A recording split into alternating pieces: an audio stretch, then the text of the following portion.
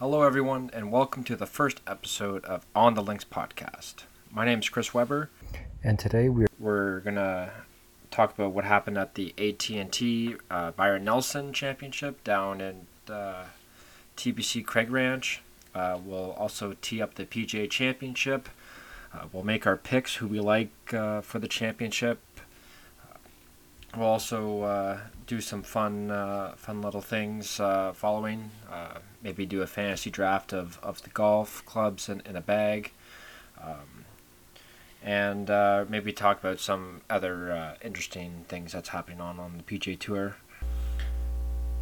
So if you're interested in hearing more podcasts and more other videos, you can check us out on our YouTube channel.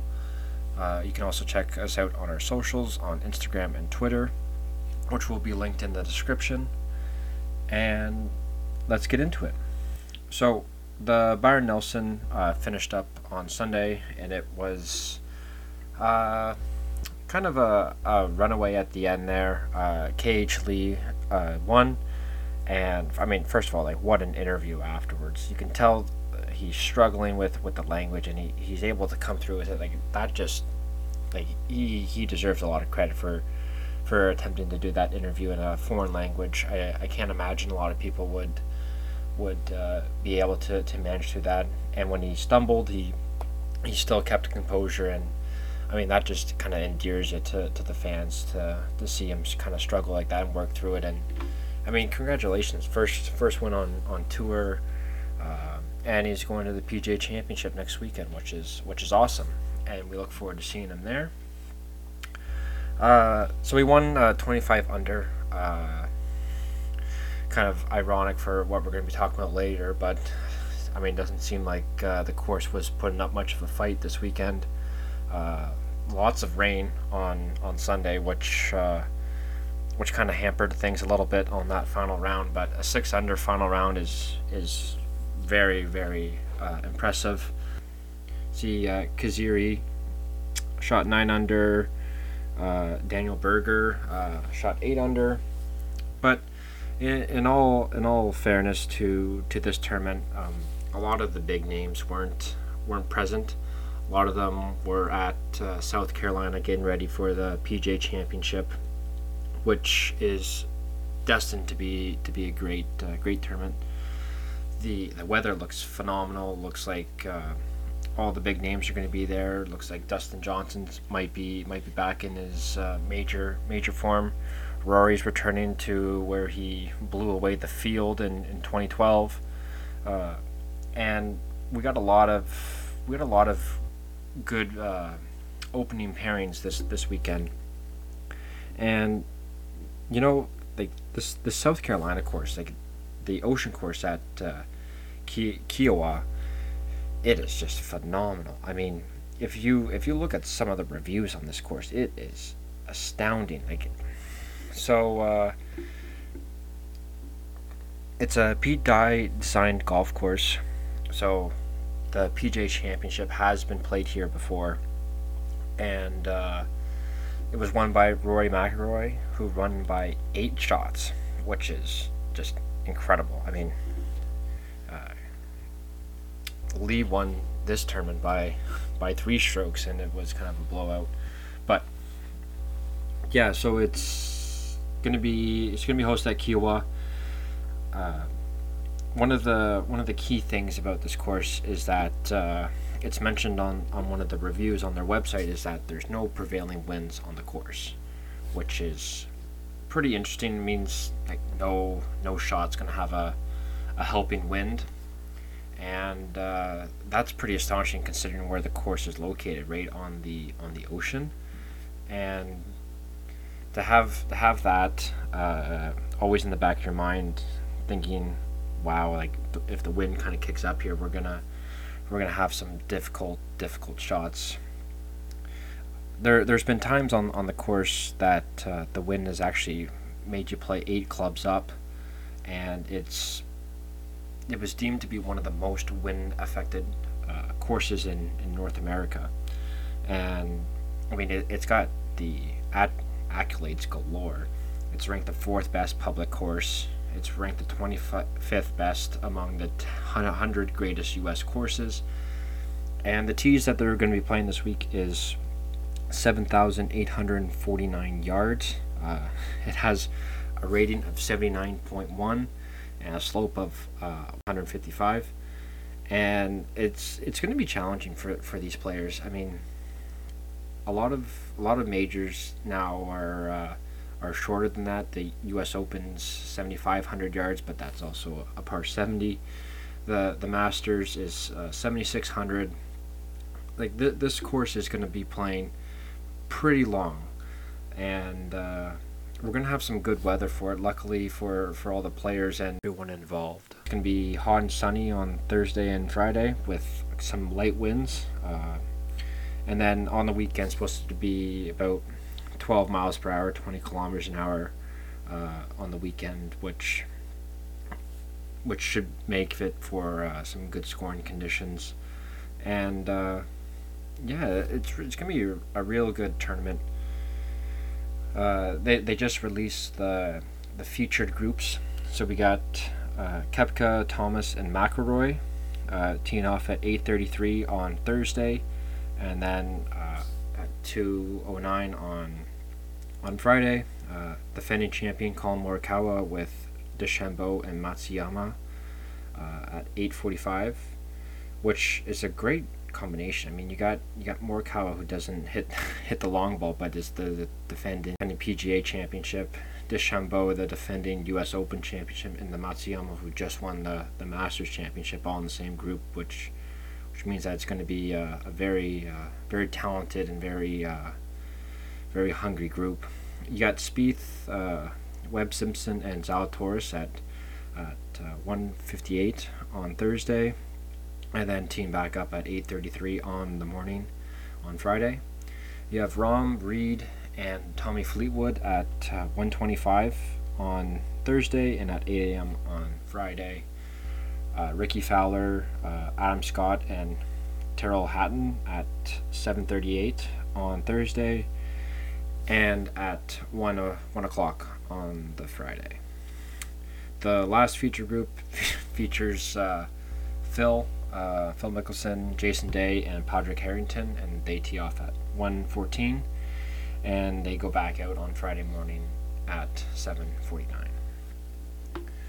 So the feature groups, obviously we don't have Tiger, who we all hope for a speedy recovery and come back to the game of golf, which would be awesome to have him back.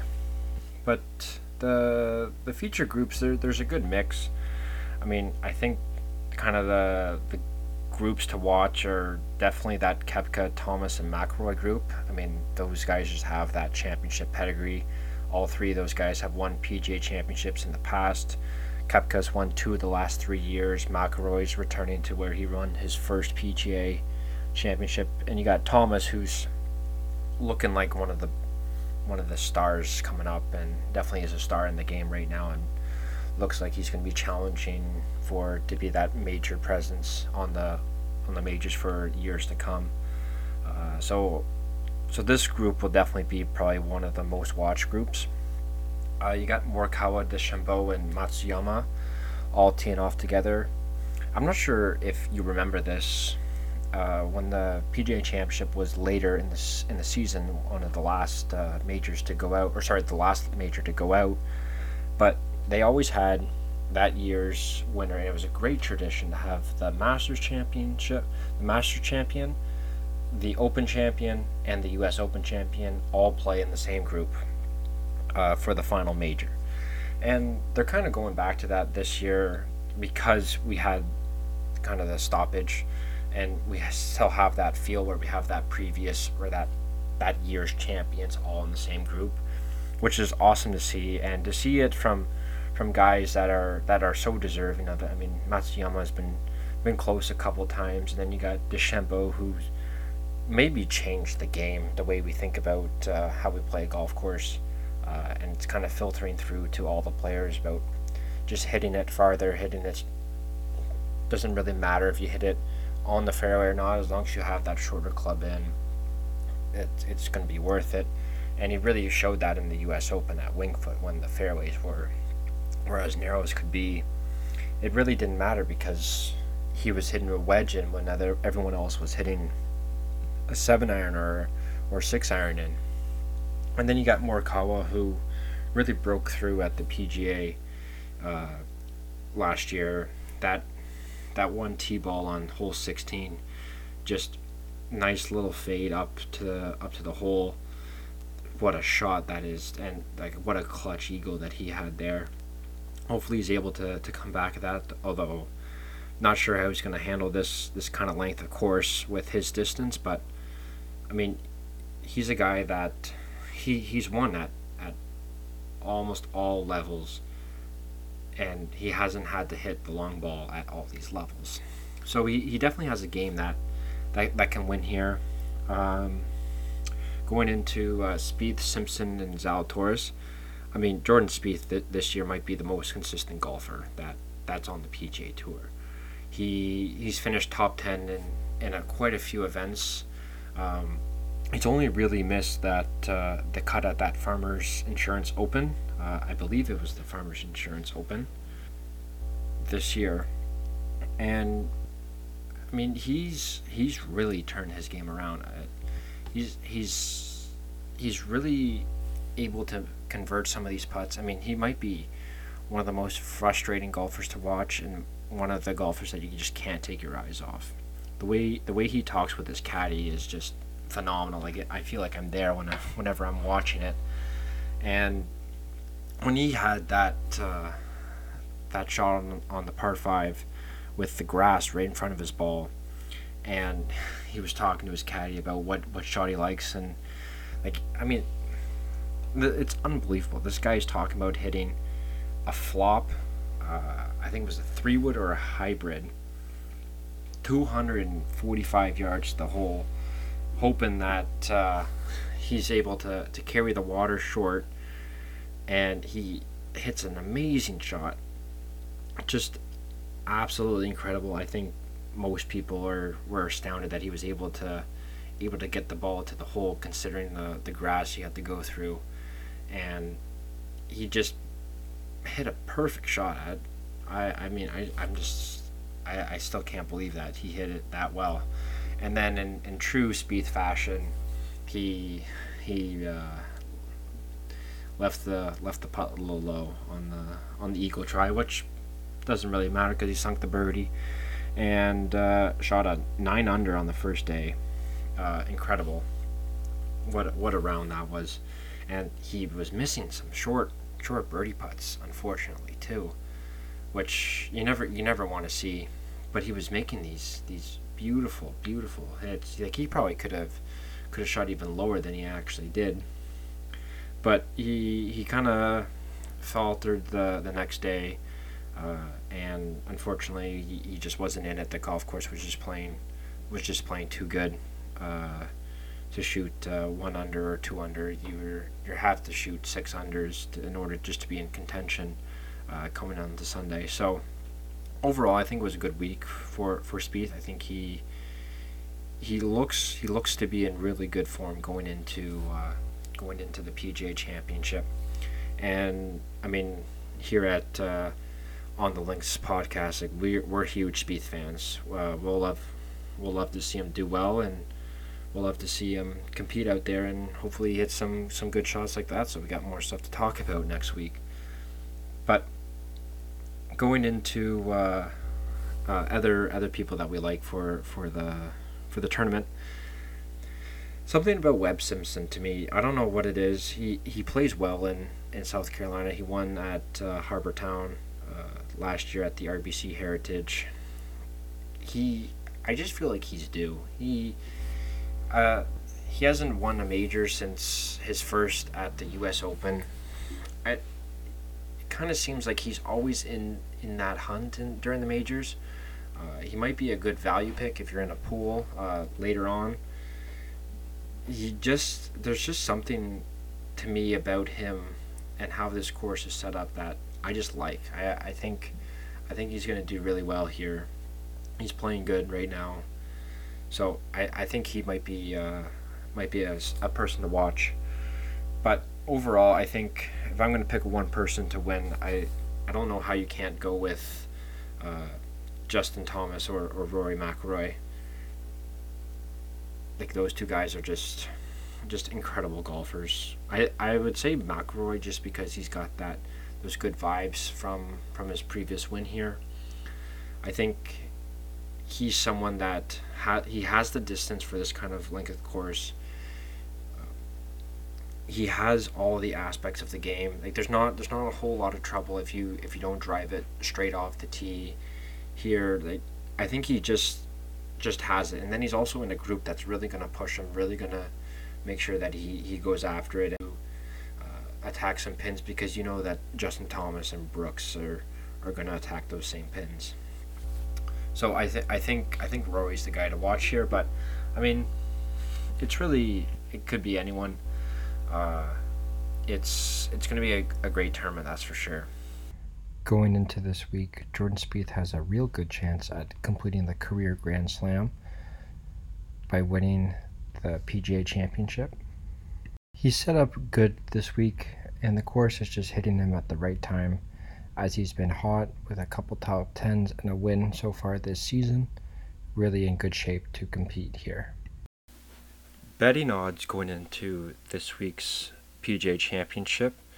So they have Rory McIlroy with the best odds, Rahm at 15-1, Spieth at 15-1, and Justin Thomas at 15-1 as well.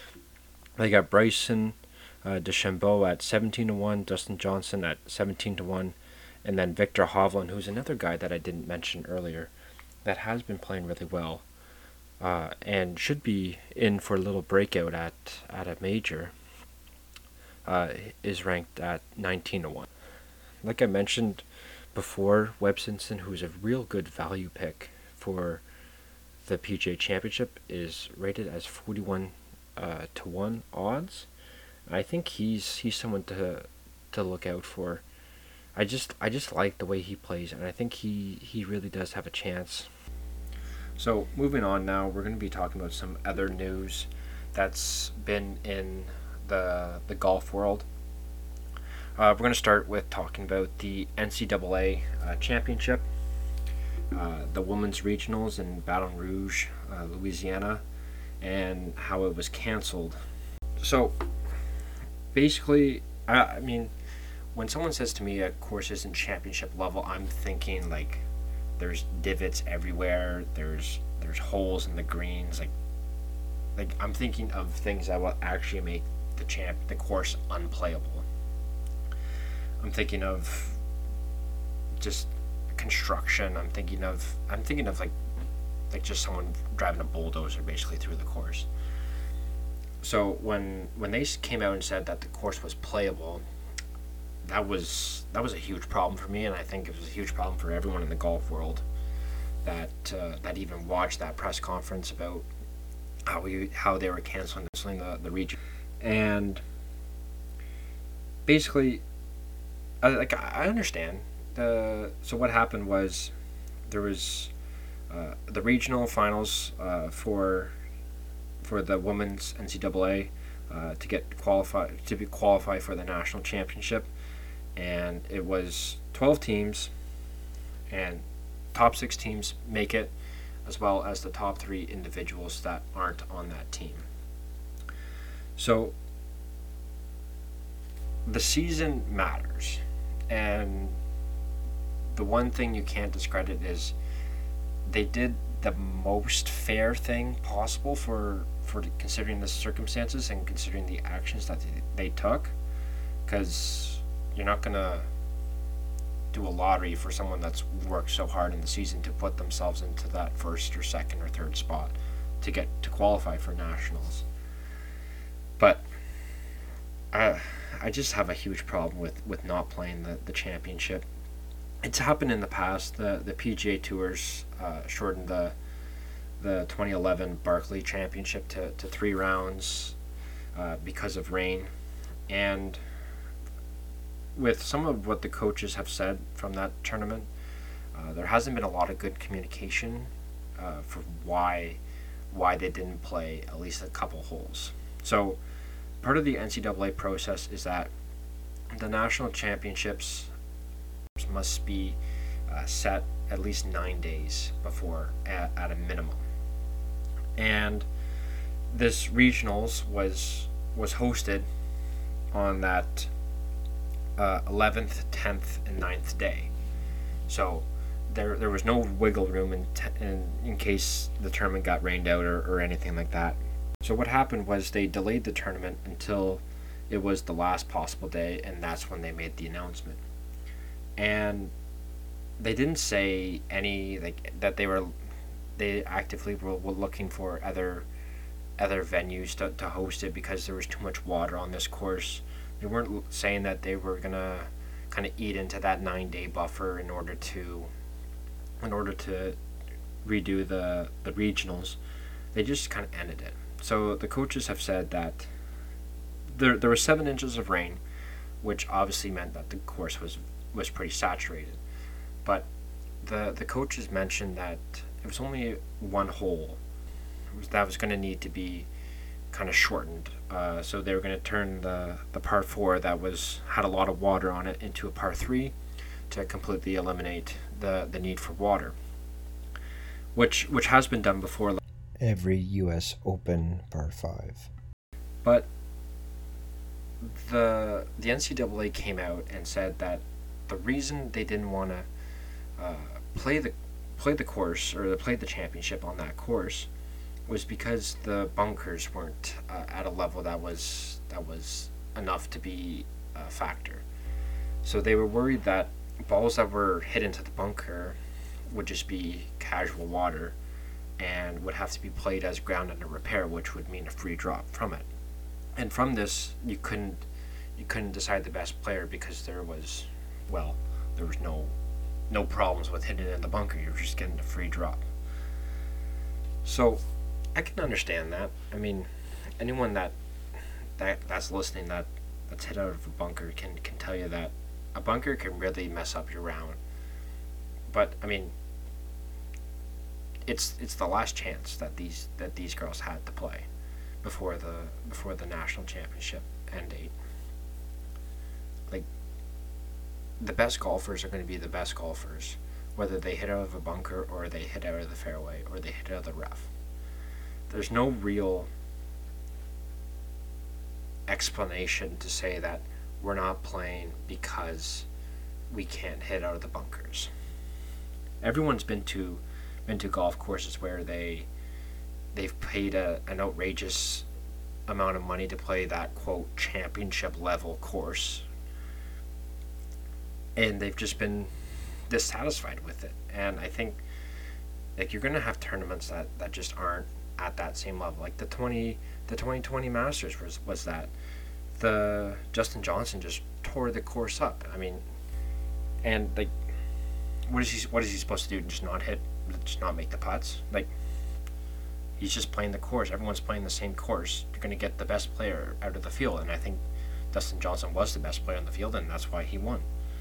So to say that the caliber of the course isn't going to decide the winner is just not a fair statement to say, especially for regional competition. And then you have a personal side of this, where you have seniors. This hasn't been a normal year for anyone, and you have these seniors wanting to play. Maybe this might even be their last golf tournament ever. They might be moving on to a different aspect. Not all of these girls are going to qualify for pro women's tours, whether that be here or in Asia or in Europe. They trained all year, they played all year to have a chance. You got to give them that chance. You got to give them some closure to their career. They got to know that was the best that they could do. And I think taking away that last day of competition it just doesn't sit right. So I think the NCAA should fix this. There's no way that they can fix it now because the national championships is supposed to be next weekend, but this just doesn't sit well with me, and I don't think it sits well with a lot of golfers, and I think the NCAA lost a lot of respect from people because they did this. But on a more positive note, so there's some U.S. Open qualifiers happening, and there's some U.S. Open news. So Phil Mickelson, it was announced this week that Phil would get a exemption into the U.S. Open because he's been such a great ambassador for the game of golf. He's been such a good golfer in that tournament. He's been the record for most runner-ups, which is painful to say because I am a big Phil fan. And it's great to see that he is getting an exemption into this tournament. However, as a Phil fan, it's tough to see that he's not at that same level. And although he's getting the exemption, I'm not sure if Phil's going to be in contention. He wasn't in contention last year. He missed the cut, and I'm really worried that his chances for that for the Grand Slam is starting to falter. And I mean, he might be the guy that's most deserving of getting that getting the Grand Slam. I've never seen someone be so close at completing something and then just keep on hitting the wall and just not being able to get over it. And to see him win, I think that would really be a great thing for golf. Someone that story where he was so close, and he just grinded until he finally made it and finally won.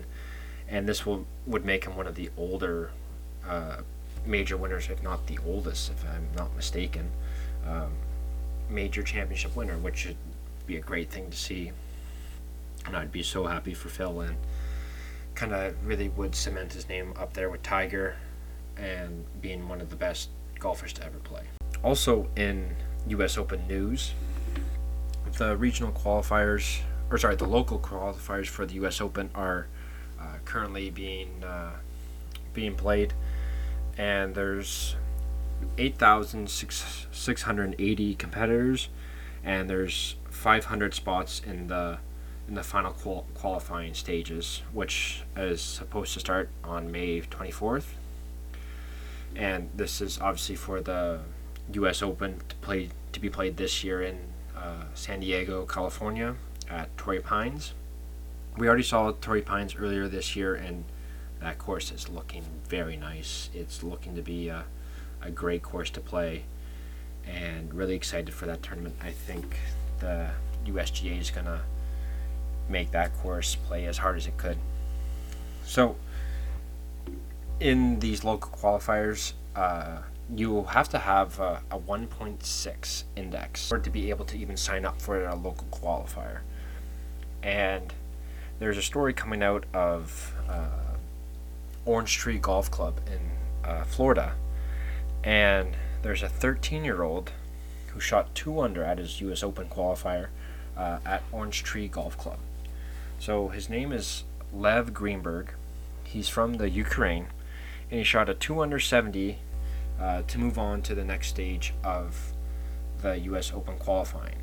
And when we say he qualified, he qualified in one of the 5 spots, not as a first alternate or second alternate, which is incredible. I mean, I remember when I was playing golf at 13, I wasn't even close to shooting under par, and this guy's shooting 2 under, qualifying in the U.S. Open, playing tees that are just ridiculous. I mean, I was looking at the Orange Tree Golf Club, and the rating on it is just absurd.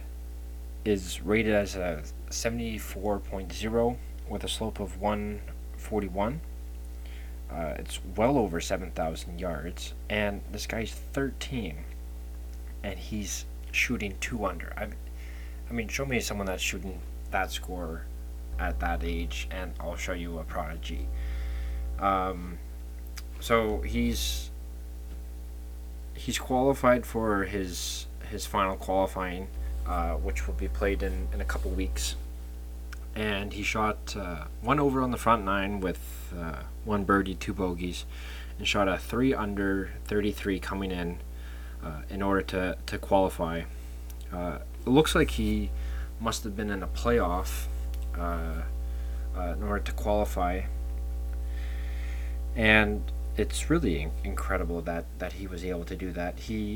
If he's able to qualify for the U.S. Open, he would become the youngest ever to play in a major championship, which would beat Andy Zhang, who holds the record at the U.S. Open when he played in the 2012 U.S. Open at just 14 years old at the Olympic Club, which is where Webb Simpson won his U.S. Open.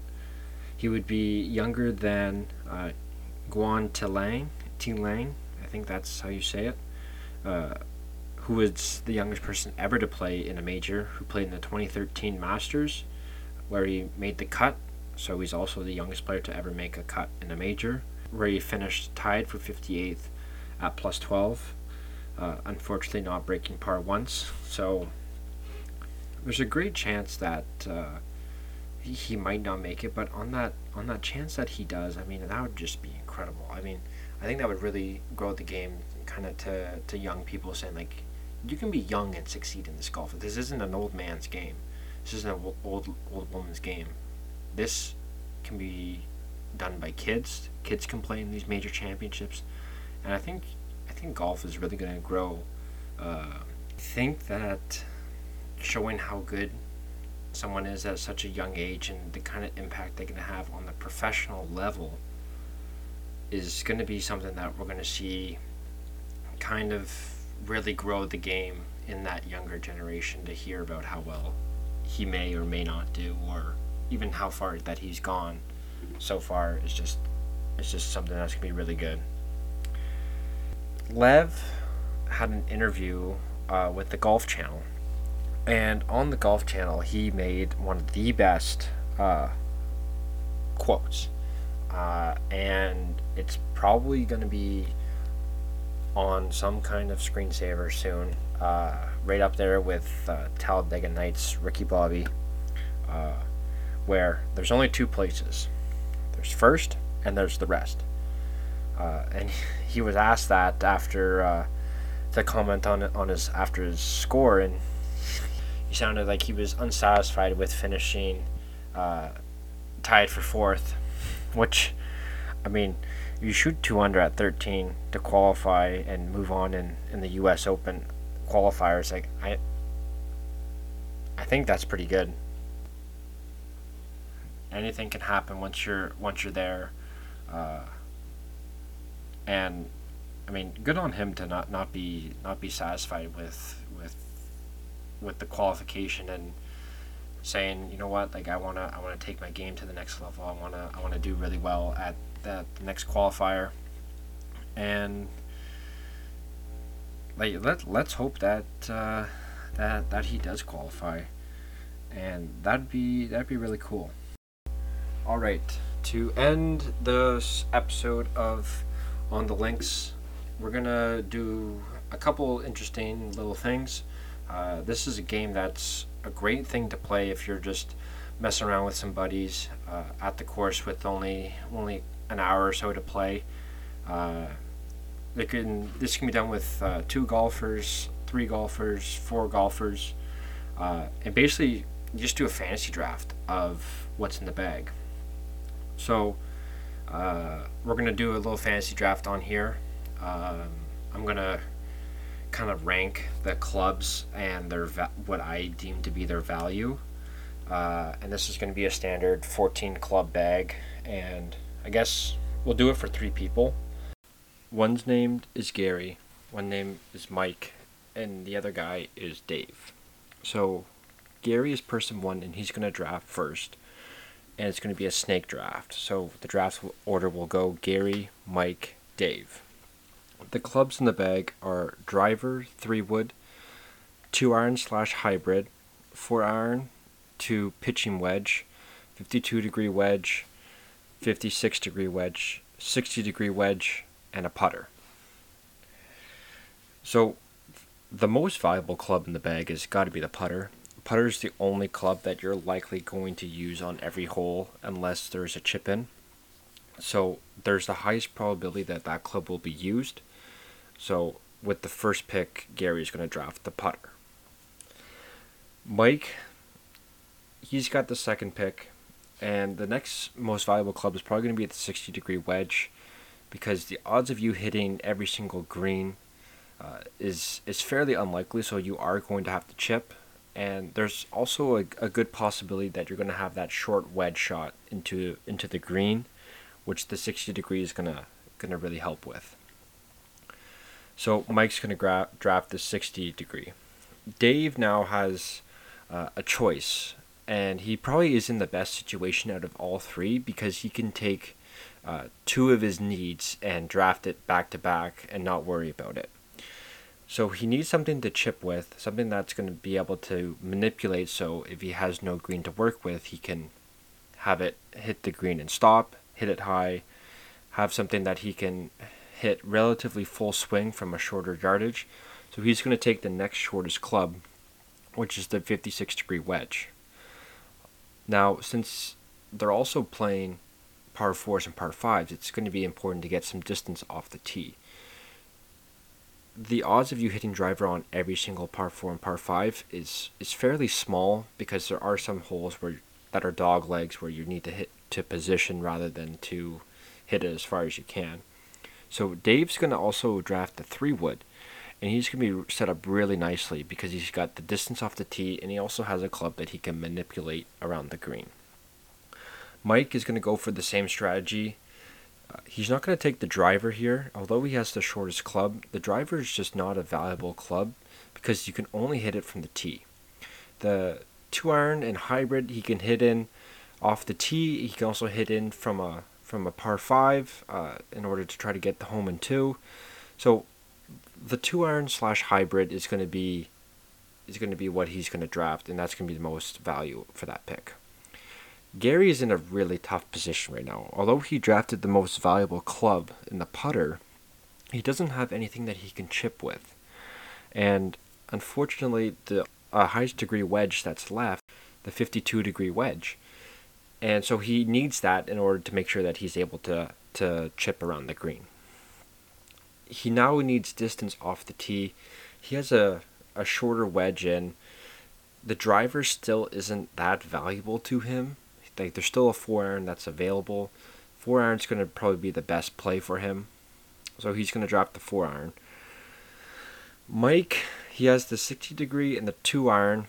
He needs that longer to mid-range shot into the green. He's got the 8-iron, 9-iron, and pitching wedge available for those kind of shots. He probably wants to draft a club that he's going to be hitting on the par 3s.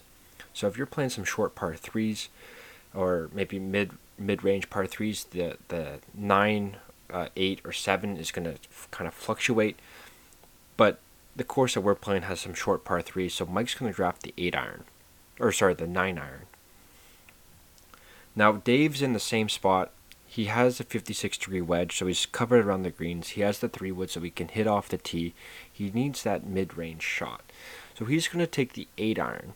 And the 8-iron here is pretty much the same as Mike, where it's just basically he needs a club that he can hit in on the par 3s that's going to be able to get him to the hole, or perhaps lay up on some par 5s or hit into the greens on the par 4s. So the 8-iron is a good play. He's also going to draft a pitching wedge. And since he has one of the longer clubs off the tee, it's possible that he's going to have some shorter shots in. So the P wedge is going to be something that's going to be more usable in his scenario than probably the other two guys' bags. Now, Mike has a choice here. He can try to get extra distance off the tee, but he already has the third longest club. He probably needs something for putting. He doesn't really have anything that he could use for that. And he probably has to decide between the 6 and the 5-iron. Again, that difference doesn't really help him in any way, whether it's the 6 or the 5. but he doesn't have that long iron, so I'm going to say that he takes the 5 iron. Now, Gary's in the same situation that Mike and Dave were in last round, where he doesn't have that iron into the green. He has the putter, he has the 52-degree wedge, and he has a 4 iron off the tee. But he doesn't have that short iron in.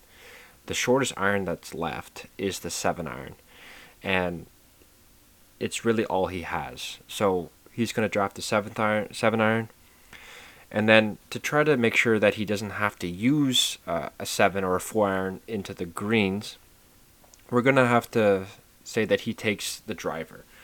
There's no point in him drafting that 6 iron. So, because he already has that 4 iron in the bag. So we're going to say that he takes the driver in order to minimize his risk at having to use the 7 iron to go into the green, to almost maximize all the chances that he has to hit a 52-degree wedge into the green. Now, Mike is going to choose his last club, and he had the choice between the 5 and the 6 iron last round. Really, he's going to be in the same boat. He's going to just pick the opposite, so he's either going to pick the 6 iron or the 5 iron. Now, since Dave doesn't have a club here, we're going to throw a little thing into the mix, and we're going to say that he's going to be able to choose the golf bag. So basically what this means is you're only going to have one set of clubs. So the other two guys are going to have to carry their clubs, and Dave's going to get the bag to carry his. Dave can also pick the ball that he's going to use. So he can choose a really high caliber ball, and then he can give a low caliber ball to his playing mates. Unfortunately, Dave has only 4 clubs available to him, whereas Mike and Gary have 5. However, Mike's bag, which has the 60-degree 2 iron / hybrid, 9 iron, 6 iron, and 5 iron, and Gary that has the putter, 52-degree 4 iron, 7 iron, and driver, aren't much of a threat compared to Dave's bag. So Dave has the 56-degree wedge. Dave has the 3-wood that he can use for putting. Dave has the 8 iron, he has the pitching wedge, and he also has the golf bag. So he doesn't have to worry about carrying any of his clubs. And really, I think Dave has the best bag here. I think like I had mentioned, the 3-wood off the tee is great. Like, you're not giving up a whole lot of distance. You have all those short shots into the green covered. So even on par 5, if he's hitting 3-wood, he might be getting to the green. On the par 3s, he's pretty much covered because he's got that 8 iron for a longer shot. He's got the pitching wedge for the shorter shot. He's got that 56-degree wedge to, in case he gets short side, that he can still hit a flop shot and have it land close to the hole. So I think Dave's in the best position here. But again, like, this is just a great little thing to do with your buddies if you're not able to play a full 18 or even a full 9. Just have some fun with it. That's all what golf is, right? Is keeping the game fun, keeping it interesting, and really trying to play your best. And one of the really cool things about this game is that it forces you to, one, realize what your strengths are, because you do want to play to your strengths, and 2, it forces you to hit some shots that you never practice. And that's how you get better at golf, is hitting things that, or trying new things, hitting stuff that you don't really know how to do. And you never know, that this might be something that you do on a daily basis, do weekly with your buddies, and have a good time with it. Now we're just going to do a little bit of a thought experiment. So you're going to be in the position of a PGA Tour, and I want you to comment what you would do in this scenario. So if you were playing in the PGA Championship next week, and you had the option to play in the AT&T Byron Nelson, would you play the week before? I know Phil was a huge proponent of that. Before he won the British Open, he won the Scottish Open. However, not a lot of people like to do this, and I understand why, because you want to be focusing on what your goal is, whereas the Byron Nelson probably isn't the goal for people that are contending in the PGA. They want to be focused on that. However, there's something that needs to be said about pressured practice and learned practice. And you know, when you're just practicing at Kiowa, you might not have that same pressure as if you were coming down the stretch at 18 on Sunday at the Byron Nelson. So really being familiar in those winning scenarios is probably going to be more beneficial than to practicing, as long as you're taking time off in the weeks before to learn the course and see how it's playing, because you're going to have the 3 days leading up to the tournament in order to look at the greens. You can study tee sheets in your off days. You can study pin placements.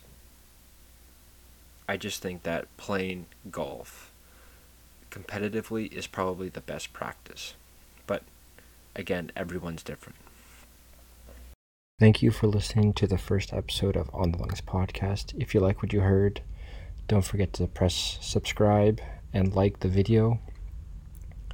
Check back with us next week as we cover all the storylines following the PGA Championship, as well as tee up the next PGA Tour event in the Charles Schwab Championship and any other PGA Tour storylines or golf storylines. Thanks for listening, and we'll see you next time.